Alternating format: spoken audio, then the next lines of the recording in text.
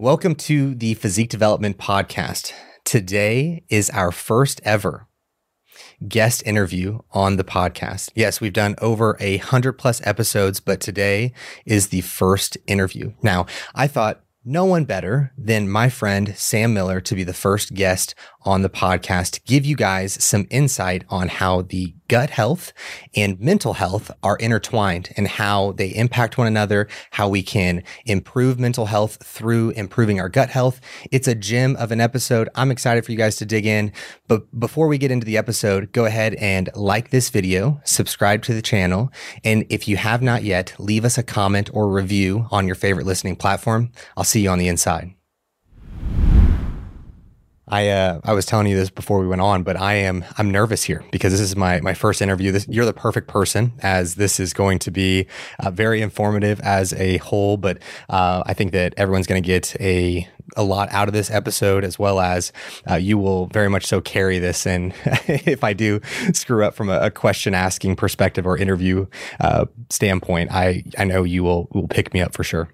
I think also just that means on a very deeper level, that's like a subtle hint that I'm like the least intimidating of your friends and connections. So I'm just a less that could be true as well. Formative presence versus a couple of the other guys that we talk to from time to time. You're just like, yeah, Sam's just kind of like the easier guy to kind of bring in for this transition. But hopefully we can have a good conversation, and certainly happy to carry the conversation if needed. But I'm sure you'll dust off the cobwebs in no time. Of course. So with Sam's knowledge, guys, the number one thing that I feel, there's a handful of things that you're an expert in, but the first one being gut health. That's the first thing that comes to mind. I feel like you were the individual who really started to tap into gut health before many people were. And I remember a portion of your bio that stuck out to me was that I probably coach your coach. And I love that because it was true. It's still true to this day, but was very true, especially at that time. And it speaks volumes to the knowledge that you carry, especially in a field that is continuing to grow from a body of literature, but also grow from people realizing how much they're struggling with these things. For sure. Yeah. The old school bios, this was probably like, we probably would have met in like 2017, 2018. So maybe like social media, virtual connection in 17, meet in person, I think at the Arnold in 2018.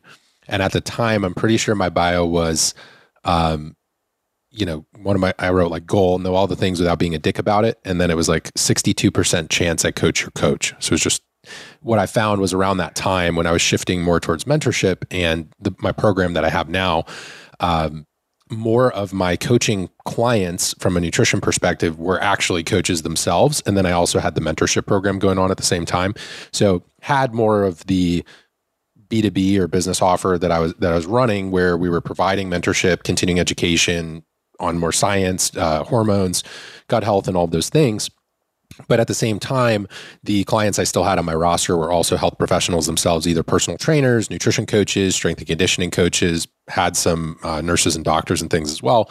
So it just seemed appropriate, and also just kind of was a rough estimate of what was actually going on. And at that time, when you're just kind of building your initial following, it's like having a little bit of personality in the bio can be helpful too, versus like too much of a resume, right?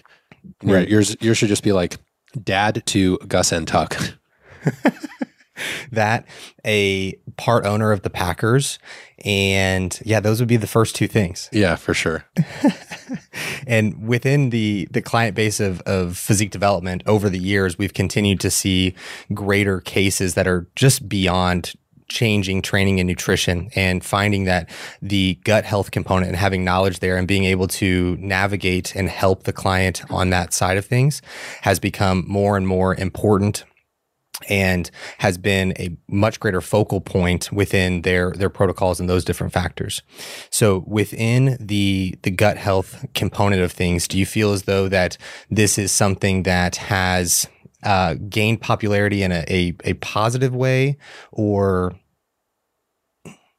this is where I'm struggling a little bit? You're like, is it a positive way, or is it just we got trends and fads now related to gut health and kind of it's like a buzzword topic, right? It's just like with certain things related to training. I feel like there's certain kind of catchy lingo and terms that get thrown around a lot, right? Like with gut health, I think maybe the direction you're going is like people starting to know what leaky gut is, right? And then there's that combined with words like detox and inflammation, and there's all these buzzwords, but people don't necessarily know, like, does this apply to me? What do I do about it? Is this actually evidence-based, or is this just some sort of marketing gimmick to like get me to buy something?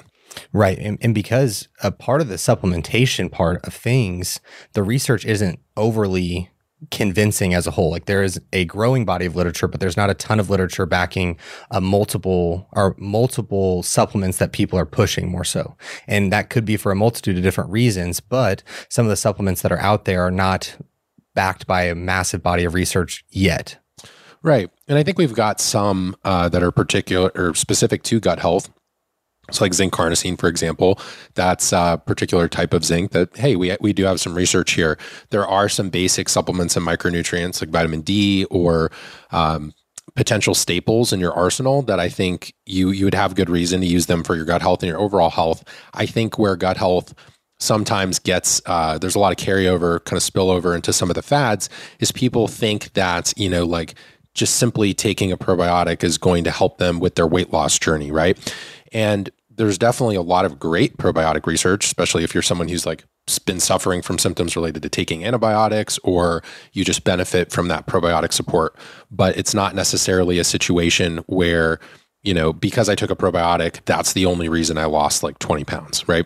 And for a while, there was a little bit of that in the marketing of people who had these aesthetic goals, like fat loss goals, or maybe even performance goals, and people were using gut health as like the crux of that argument for a particular supplement. I feel like that was misleading for consumers, but I do certainly think, gut is an important topic and something that deserves the attention it's getting because it's at the intersection of so many things. Our immune system health, there's a lot of discussion on social media around hormones, endocrinology, different things like adrenals, thyroid, reproductive health, women's menstrual cycle health. And it's really hard to have those conversations in isolation without bringing gut health into the picture because it plays such a large role in absorption and what's going on in terms of our overall health and micronutrient status. And it is a center for inflammation in itself, which can impact, our mood, our energy levels, and so much more. Yes. And with that, I think that how involved it is in so many different factors is such a big reason why the body of literature is going to continue to grow. And I think is going to be such a big benefit within coaches and overall fitness journeys and those different factors. And as I was talking with our clients at Physique Development prior to having you on today, was that I wanted to ask them what were some of the questions or what were some of the things that they wanted to learn from you with this opportunity just to ask you more specific questions. And they had brought up a desire to learn more about how gut health is going to be impacting overall mental health, and is there any connection between the two?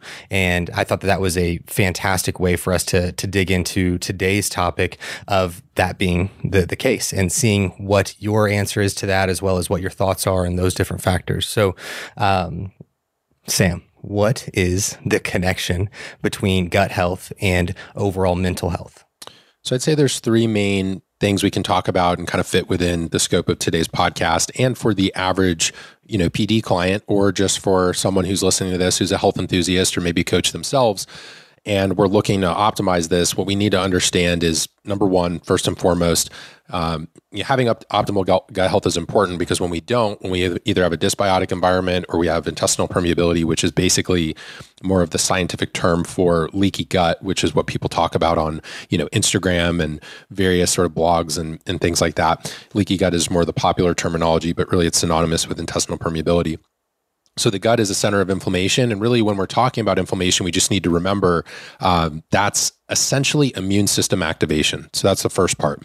The second part is going to be poor gut health can directly impact micronutrient status in itself. So simply, having poor gut health, whether that's lower stomach acid levels, dysbiosis, which we'll talk about in a little bit, just as far as like improper ratios of bacteria and, having subpar micronutrient status, that's going to impact our mood, but also things like our adrenal health, our testosterone, our thyroid, and a lot of other important sort of facets of our overall health. And then the last part, which is more of the brain health conversation and the nuance of like neurotransmitters, is inflammation, whether it's stemming from the gut or otherwise in the body, and usually the gut is a main source of this, it can actually impact pathways and enzymes that impact the production of serotonin. And so instead of sort of these positive compounds that we need for our mood and overall well-being, we can actually end up with neurotoxins. And that can be problematic in terms of overall mental health. So really, if we think of it as kind of three separate conversations, but within it, there's this large theme of inflammation and neurodegeneration. And then the other aspect is going to be gut health and micronutrient status. So for the average client, this could stem from, past diet history, intense training. There's reasons these gut health issues can kind of pop up and how it would impact their mental health for the otherwise healthy client who's seeing changes in their mood. Different prescription medications or history of antibiotic usage, all of those things can kind of play a role. And then we can kind of unpack like how this might be showing up in someone's life and what we can kind of do about it as far as solutions or some low-hanging fruit if someone's experiencing these issues. So you touched on a handful of buzzwords within that description of things. Let's go ahead and unpack some of these and speak to the aspect in which the gut is going to serve as a center of inflammatory response. And what are some of the other ways that inflammation can present itself throughout the body, maybe? For sure. So when we look at centers of inflammation, you could think of this as, we have inflammation that can stem from the gut, and we'll probably spend most of our time talking about this today just because it's so related to mental health and our conversation around gut health. We also have things like stress. So stress in itself can be a problem. Blood sugar regulation or having increased body fat levels can also be a center of inflammation. The reason gut health and gut-centered inflammation is so important for our mental health and the hypothesis of basically neurodegeneration, depression, or folks who struggle with mental health and anxiety is when we essentially have our poor gut health, we have a dysbiotic environment and intestinal permeability. And if you think of it as like interlocked hands, if you will, so if you're watching this on video, you could think of me having my hands together. And if I were to start to pull my hands apart, there's sort of some weak links in the chain where things can sort of slip through and basically get out into circulation. And when that happens, when things are moving through that barrier, it's designed to be somewhat semi-permeable. But if we really have an unhealthy degree of permeability, we're essentially having things that are supposed to stay in the gut actually get out into circulation into the bloodstream. And this further activates the immune system and causes more activation of that immune system. And that's where we start to see elevations in things like inflammatory messengers in the body. So if you've ever heard anyone say the word like inflammatory cytokine or any of that kind of terminology from a scientific perspective, really what they're just talking about is chemical messengers that are responsible for sending the signal of inflammation. And that could be true. We have these messengers. If you had something going on with your ankle, it's not specific just to the gut, right? If you had an injury or anything like that, you're going to have these sort of cytokines involved. But the problem is when we have this, increased gut permeability, you have these things seeping out more frequently. And then, with dysbiosis, that buzzword is really just talking about our ratios of bacteria. So in a healthy gut, we have a good amount of commensal bacteria. That's just kind of a bigger word to signify they're essentially beneficial bacteria. And then there's opportunistic bacteria, which if we have too much of that, a preponderance of that opportunistic bacteria, that's where you start to see things like small intestinal bacteria overgrowth or folks who are really struggling with bloating, distension, sort of infrequent or uncomfortable bowel movements, some deviations on the Bristol stool chart in terms of stool consistency and things like that. So dysbiosis just means like a shift in bacterial patterns or trends because we have so many different species of bacteria in the gut. So we're not really trying to pinpoint just one per se. We're just seeing a general trend towards that dysbiosis. So when we have dysbiosis and intestinal permeability, both in themselves are actually inflammatory. And a lot of that is because of the consequence that it has for the immune system and those chemical messengers that are going on in the body. So that's kind of the first part. As far as other centers of inflammation, that would be things like stress, lack of sleep, potentially, that circadian disruption that I mentioned. And all of those can certainly impact our mental health. And then the last would just be if we're not at a healthy body composition. So for folks who maybe do need to, lose a bit of weight or drop some adipose tissue, that fat tissue in itself sends off chemical messengers, which are different than the messengers if we were to have more muscle on our frame. So this is where, building muscle is not only this when we talk about physique development, and we're, right now we're doing physique development podcast and YouTube, we're talking about developing our physique. It's not only just for the aesthetic benefits, but also, muscle is sort of a messenger in itself. And that has sort of these wide range of consequences in the body. So that's where we can start to see, those different things impact overall mental health and just our level of inflammation as a whole, which we can kind of continue to talk about as we get into today's podcast. And then the next thing is this dysbiosis intestinal permeability will kind of bring us to our second point that we were talking about earlier. And that was how poor gut health can directly impact micronutrient deficiencies. So someone who's really struggling with their microbiome, that actually impacts micronutrient absorption.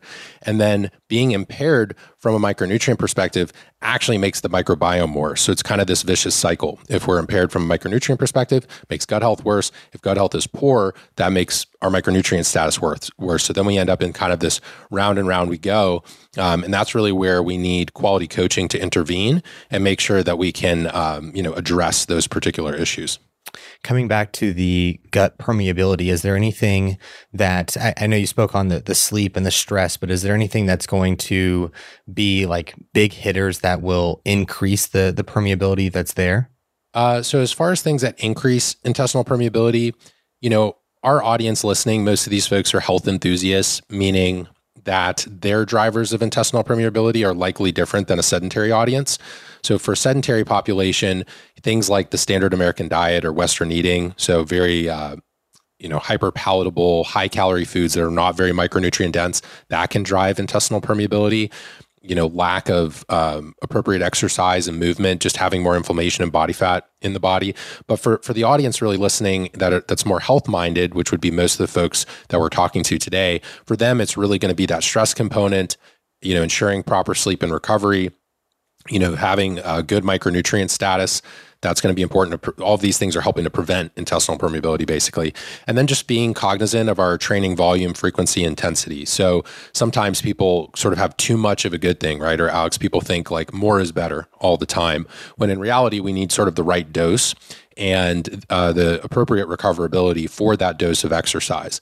So for healthy clients, where I've actually seen them run into issue with their gut, and by healthy, I mean like not overweight or obese, where they start to struggle with this is maybe they're training a bit too much, or they're under eating, or they do have high stress in their lifestyle. And those are some of the key drivers of the gut dysfunction that they're experiencing. Within the aspect, speaking back to the micronutrients, when we look at the intake there, is this something that you are generally supplementing with a multivitamin, or are you lending more to whole foods and those different factors? I think it can be done either way. Now, if someone is running a pretty significant deficiency, we probably do want some supplements for a period of time and focusing on the absorption of those. So a quality multivitamin, if it's the right formats. So for example, usually with our minerals, those are things that it kind of ends in like ATE for the most part. So like magnesium glycinate, zinc gluconate or glycinate, versus things like zinc oxide, magnesium oxide, et cetera.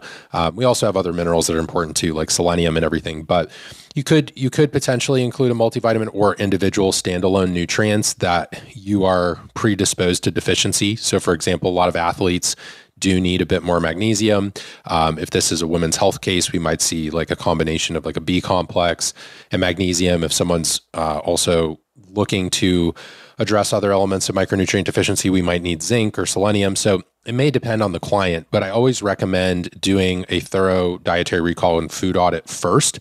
And this is where Chronometer can actually be a very helpful tool in addition or as a replacement for MyFitnessPal. So MyFitnessPal is great to get some surface level information on things like macros and fiber.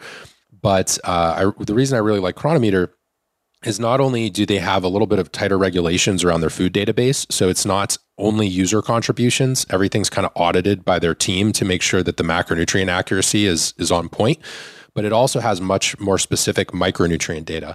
So I could look at a client's intake and look at their overall food log over 3 to 7 days, maybe a couple weekdays and a weekend. And I could identify, hey, these are your go-to foods. You're getting plenty of, let's say they're eating like dark leafy greens and stuff. I'm like, cool, copper's great over here. But maybe like zinc's not as good, or we're not getting enough magnesium, or, hey, you don't really have a lot of dietary sources of selenium. And so that's where with micronutrient deficiencies, we may be supplementing with single ingredient supplements. So I mentioned like zinc carnosine earlier. That can actually be a pretty solid intervention for gut health if zinc is needed. But we may also strategically be adding things based off the food log. So I do like to start with food, but it's not always necessarily adequate. Another great example of where food's probably not going to do the trick would be vitamin D. So adding like D3 and K2 as a supplement on top of your your dietary intake, because unless someone's getting plenty of sunlight and they're eating a lot of whole eggs and things, it's pretty rare. I would say most people do need a little bit of that vitamin D supplementation. So there are exceptions, but I think we're going to need a blend of single ingredient whole foods, and then also potentially strategically adding some supplements on top as well. So it sounds like we are utilizing a very individual approach with supplementation as well as nutrition to get the person into the best place possible, as well as keeping up with the, would you say there would be specific testing that you are utilizing along the way to ensure that those variables are in the right place? Or are you utilizing more of some biofeedback in those different factors to make sure that those levels are in a better position? So you could actually do both. Biofeedback, what's interesting, biofeedback is going to give you more like patterns and trends of what might potentially be helpful for the person. Micronutrient testing in itself can be a little bit more expensive, but we can use proxies from different serum labs to get a decent indicator, or we just have to know the right things to test. So let's say I wanted to know my B12 status. A lot of people actually will go and get serum B12, but a more accurate marker of B12 status is actually called MMA, or methylmalonic acid. So you can test your micros in both serum labs. There are some other testing methods you can use for that as well. There's also other proxies that we can use. So homocysteine levels, like if someone is potentially struggling with methylation and has some micronutrient deficiencies, we may see methylation issues there via homocysteine. We can also use markers. So for example, we could see signs of iron deficiency anemia, looking at things like ferritin, total iron binding capacity, and things like that. And then for magnesium, we could use an RBC magnesium. A lot of folks actually mistakenly will just order serum magnesium, but RBC magnesium, doing something like MMA for your B12 status. And then we basically can just use other sort of indirect markers. The one that's going to kind of hit the nail on the head is really going to be vitamin D. If we look at our serum vitamin D and that's off, we will know whether to supplement or adjust the diet. So for the most part, I'd say you could use testing, but a much cheaper solution for most clients starting out is going to be keeping a very accurate food log and doing a dietary recall. And then, you can even get a free version of Chronometer if you don't want the professional version. And you could just log, take some of your foods, put in maybe 2 weekdays and a weekend day, and see, a lot of us tend to fall into patterns with our eatings, favorite lunch meals, favorite dinner meals, go-to breakfasts, pre and post workout nutrition. Let's plug those in. Let's just see where we're at in terms of what we're consuming, because until we test for something, we might as well see if we can eat it from our diet or get it from a supplement first before, spending the money on the test. And so if there's something that's lagging in there or our food log seems off, then yeah, sure, let's add the supplement. And then if we seem to still have some symptoms of things going on, then of course, I still think it's very smart to do health testing. Depending on the person, it might be every 3 or 6 months or so. And then I think everybody should just be doing kind of regular checkups on top of that. So definitely a good question there, Alex. It could be using both the combination of testing, biofeedback, and then I think a really strong tool that's sometimes undervalued is just, a good food log. Are you wanting to hire the last coach you will ever need? Well, look no further. Physique Development is here to help you. We have a huge emphasis on knowledge and communication and making sure you know how to get yourself in the best position so you never have to hire another coach again. If this sounds great to you, then go ahead and fill out the inquiry link in the show notes or the description box, and we would love to get on a call with you. Excellent. So we will shift gears a little bit here and go into that third pathway that you talked about with inflammation and the brain. So tell us a little bit more about that.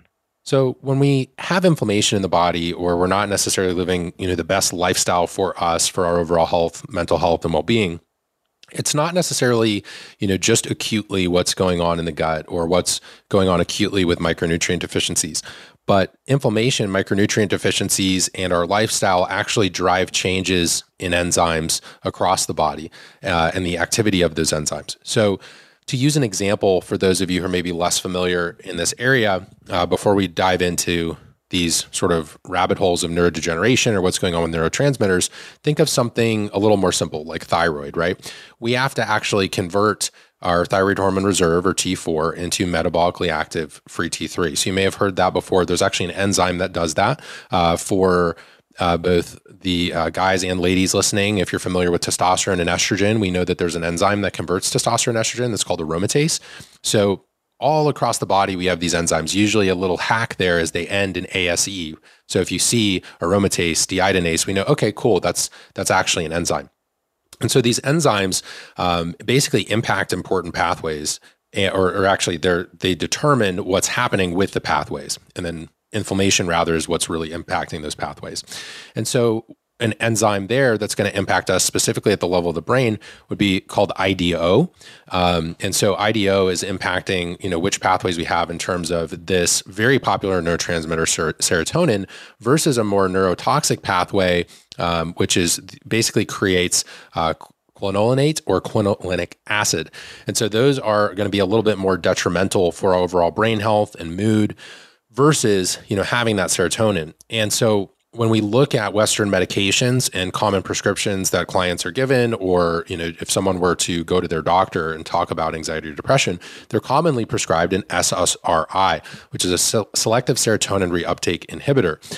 But one of the things we could work on, rather than just mechanistically sort of hijacking that serotonin pathway, is it can be really powerful to work on these lifestyle factors, because addressing inflammation, addressing those cytokines, immune system activation actually does directly impact what's going on with these pathways.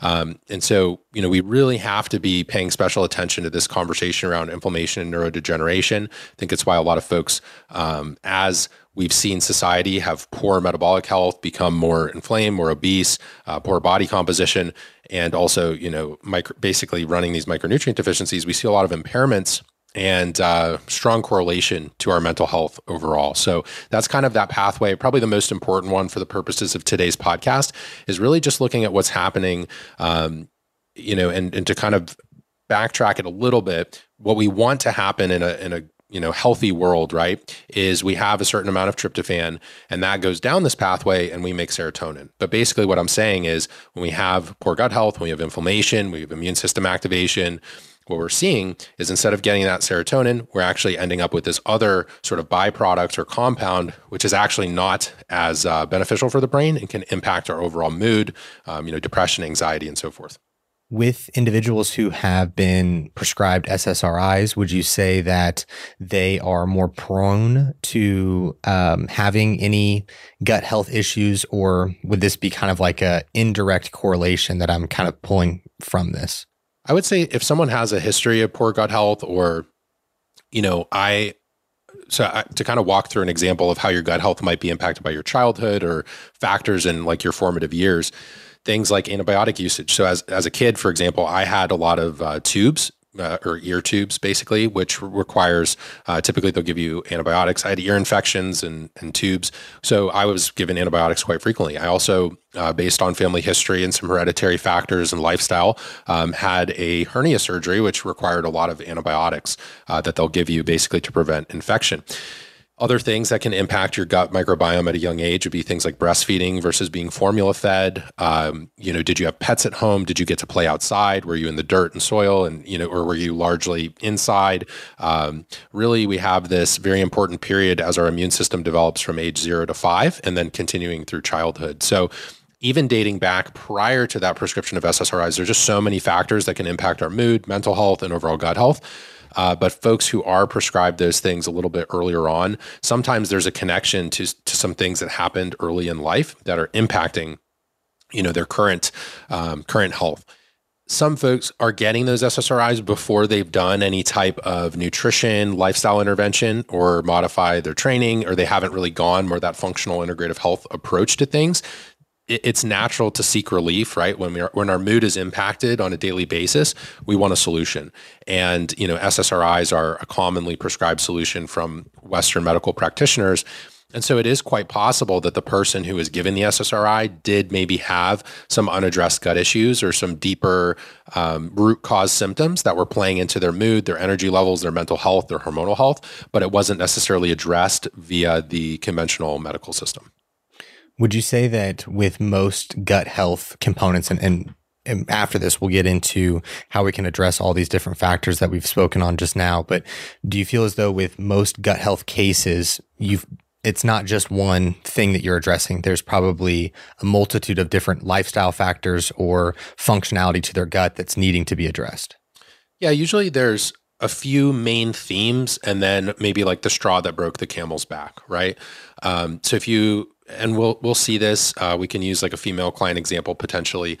Sometimes it could be shifts as a result of, it's very common, like antibiotic usage after like a C-section with pregnancy, potentially antibiotic usage after UTIs or other infections. It's just very common. I mentioned antibiotic usage a couple of times, but there's other sort of insults here that we can have too. It could be high stress. It could be a traumatic life event, sometimes loss of a loved one or the stress of moving across the country, changing jobs. There's so many different stressors and traumatic life events that can impact the health of our gut. So usually there's some core items related to our nutrition, our training, and our lifestyle.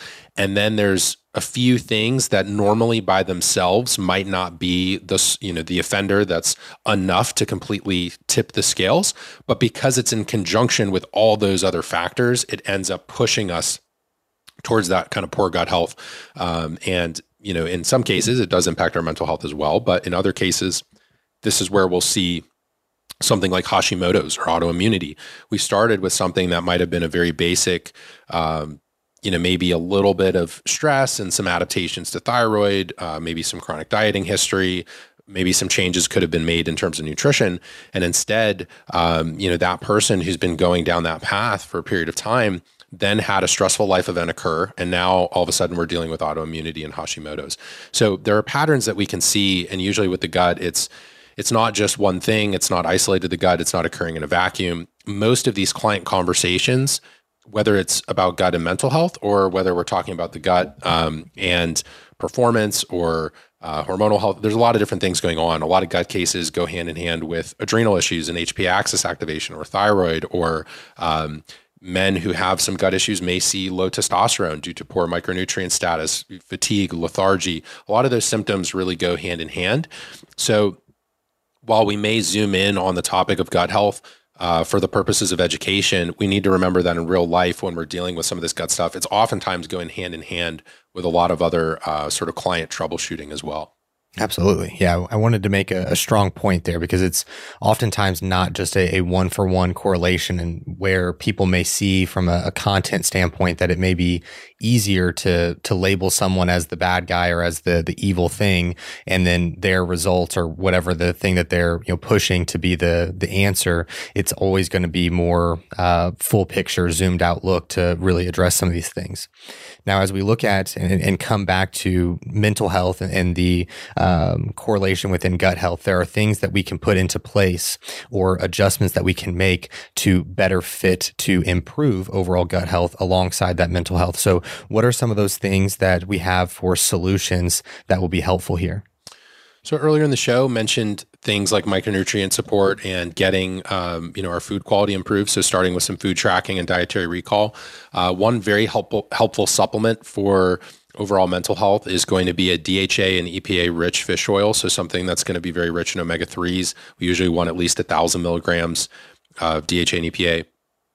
In addressing dysbiosis and intestinal permeability. So if you're someone, one way to start here, right, would be your biofeedback. And you can even do a quick search and Google search, like a Bristol stool chart.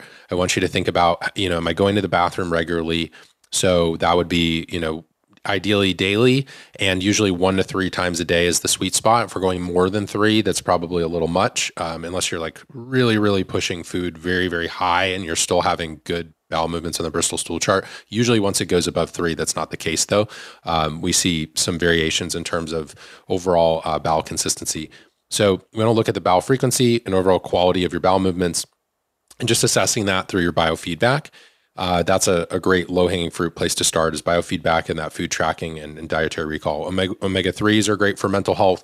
And, we did talk about micronutrient support, but looking outside of our dietary intake, I think it is important when we're having these conversations around gut and mental health is, our life stressors, both perceived stress and some of the things we're doing in terms of our training, can be adding to our overall systemic body burden. So if you haven't taken a deload since like the Bears won a Super Bowl, we need to really consider, maybe we need to go through a different phase with our training, right? Maybe we just need to modify things a little bit. And that's where having the oversight of a coach can be super helpful.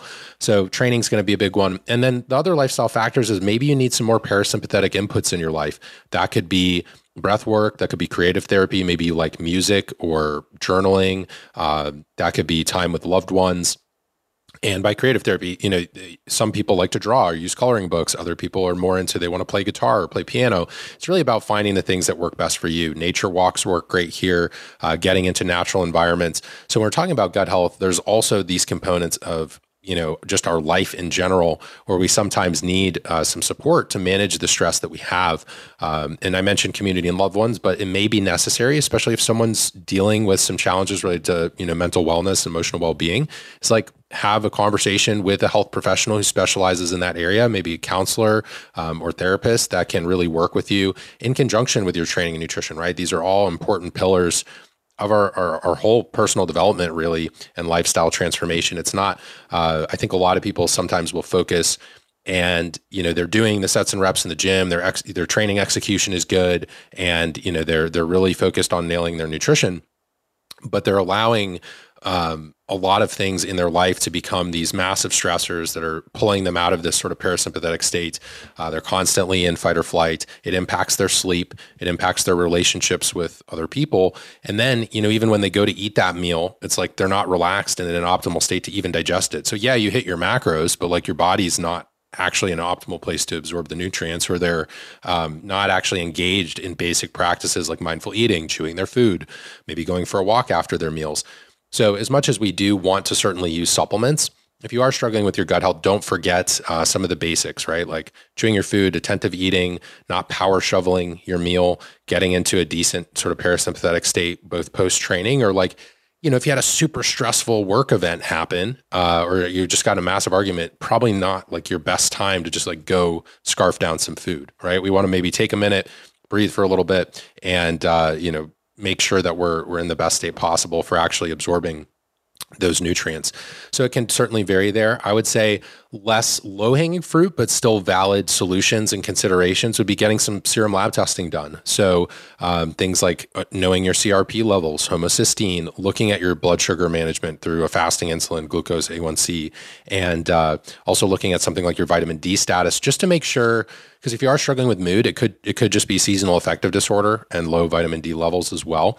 So don't overlook that. I still think if it's something that's ongoing for you, certainly seek out advice from the appropriate health professional or talk about potentially going to counseling or therapy. But a lot of folks actually, especially in northern states or if you're further away from the equator, it's actually an issue of seasonal affective disorder, inadequate vitamin D status, and that really impacts someone's mood. And if they notice it's very cyclical, like it happens from like November, December through February, then it's probably a good indication that it could be more seasonal for you and is related to that vitamin D level. Being in Ohio, I know that for sure. It is a time for me that I have to double up on my vitamin D supplementation because I can get outside, but I don't know if we've seen the sun in at least 3 or 4 days. Like it has been very gloomy and dark here all day.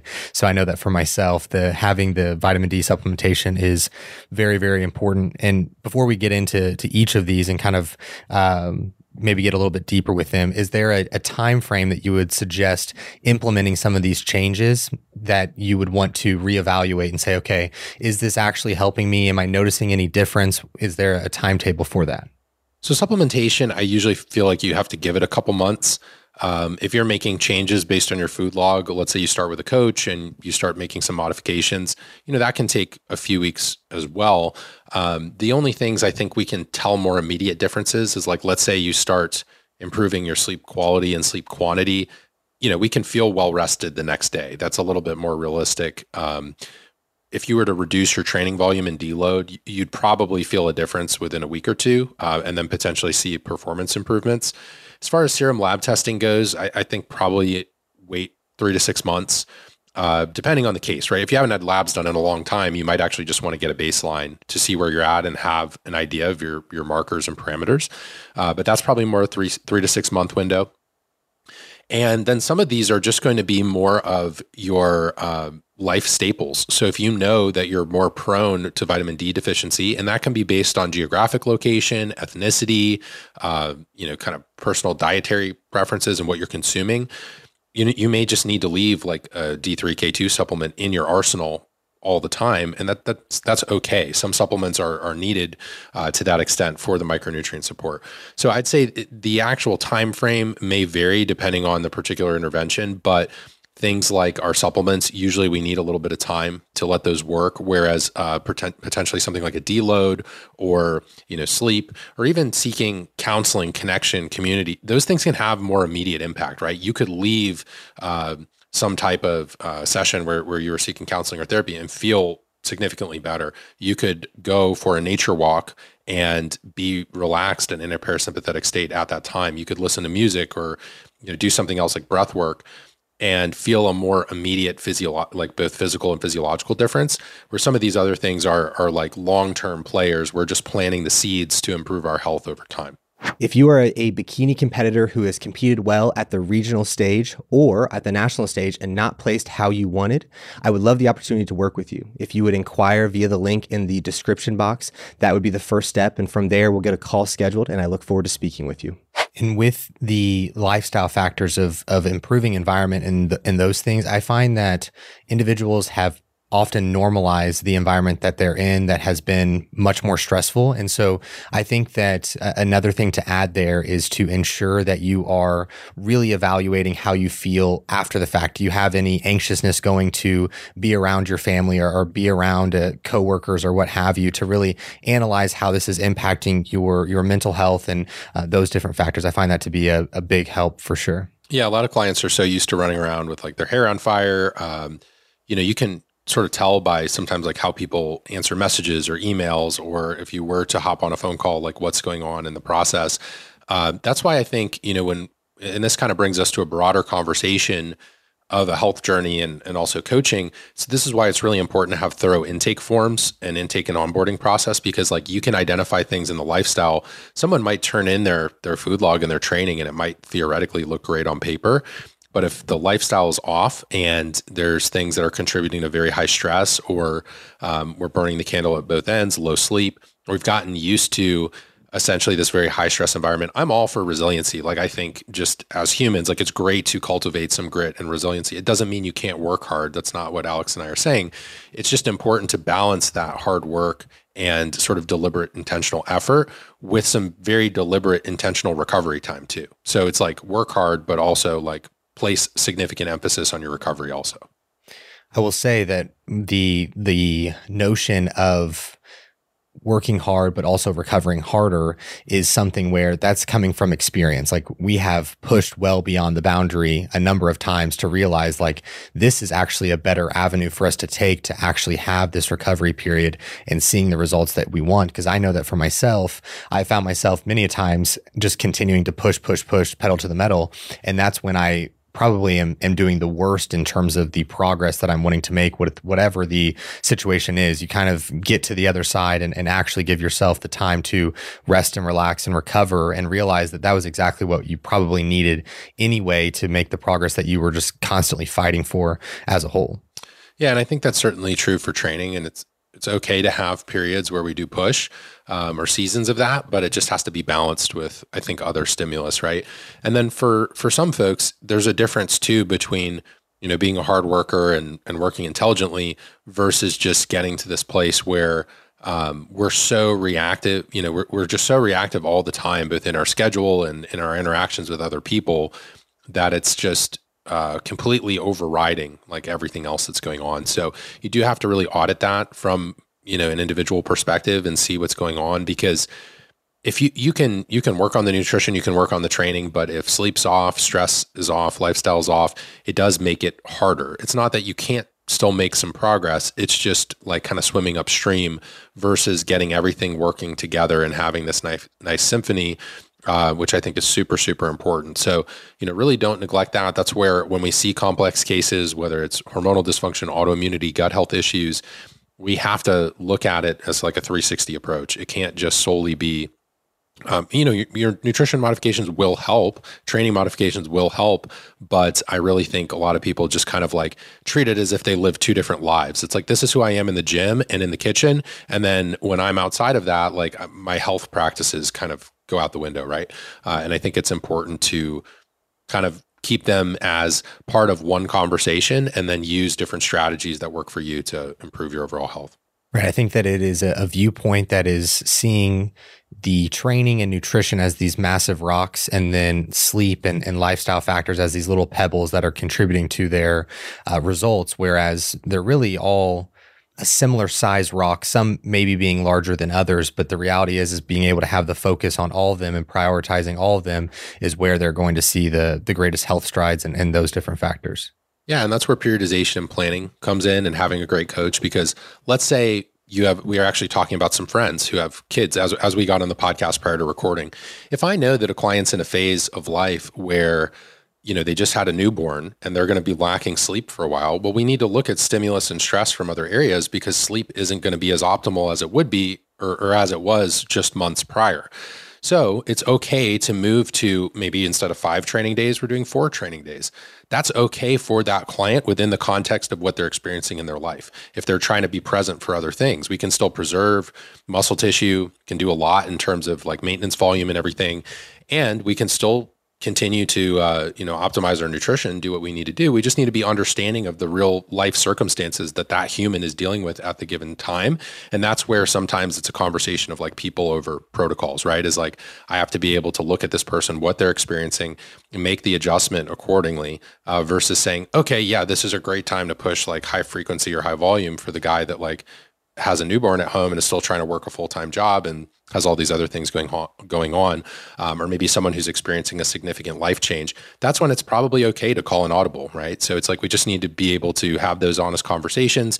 And I totally agree that, some people look at like, well, training and nutrition are my big rocks, when in reality, there are a lot of different sort of cornerstones to this transformation process, and they are all worthy of conversation. It's just going to be, you're going to have different points in your life where certain things are either more important than others, or you need to really focus on one, even more than before, right? Maybe you didn't need, as a young adult, maybe you didn't need great stress management practices. But I know Alex and I can attest to, like, as you grow as a coach or a business owner and have other responsibilities on your plate, you do need to devote more time and energy to making sure that those practices exist in your life.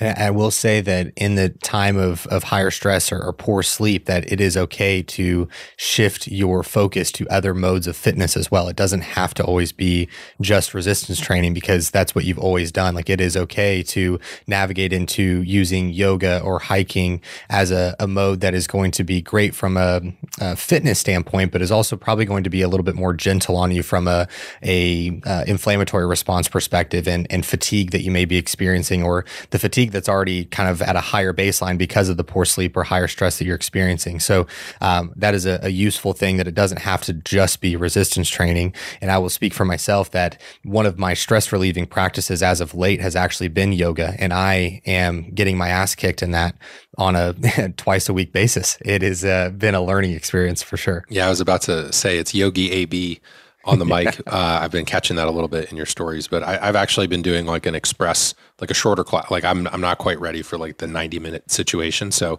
like a 45 to 60-minute hot yoga class can be good. Also, for those of us who need to work on our mobility that sit a lot, can be very good. And also just kind of forcing you to be away from your electronics for a little bit, because they overheat in hot room. So there's a lot of benefits that can come with it. You and I are on a similar journey there. Incorporating that, I think, is super helpful, but you got to find the flavor that works for you. So for some people, maybe that's yoga. For other people, it could be outdoor walk. I know Alex and I are both big on pets. There's a lot of other things we can do that are maybe unconventional in the sense of they're not always falling into the health and fitness conversation, but they do play a really important role overall in conversations like what we're having today in terms of gut health, mental health, and overall, transformation journey. Well, that was super helpful, Sam. I appreciate you abundantly coming on and being my first ever interview on the podcast. I know we're 100 plus episodes in, but this has been a fantastic intro to having guests on the podcast. I appreciate you having me, man. It was great to be here, and wishing you luck on your next few that you have coming up. I appreciate that. Will you let the people know where they can find you? Sure. So I'm Sam Miller Science on all major platforms. So it's Instagram. I also hang out on my podcast, which is Sam Miller Science, mostly shorter solo episodes on topics that I kind of break down similar to what we talked about today. And that's just to make it more digestible so that you can apply it in your life. I also have a book, Metabolism Made Simple. You can find that at metabolismmadesimple.com. Everything else is just kind of Sam Miller Science. So sammillerscience.com, Sam Miller Science on Instagram, and the podcast. You can learn through my social content that I have. That's kind of your shorter digestible nuggets are going to be on Instagram. And then, if you're looking for something to kind of learn how I think about things in terms of nutrition, the book is a great starting point for that. And I also have some other free resources, different checklists and workshops, things like that for any coaches who are listening to the show as well. Thank you so much. And see you guys in the next episode.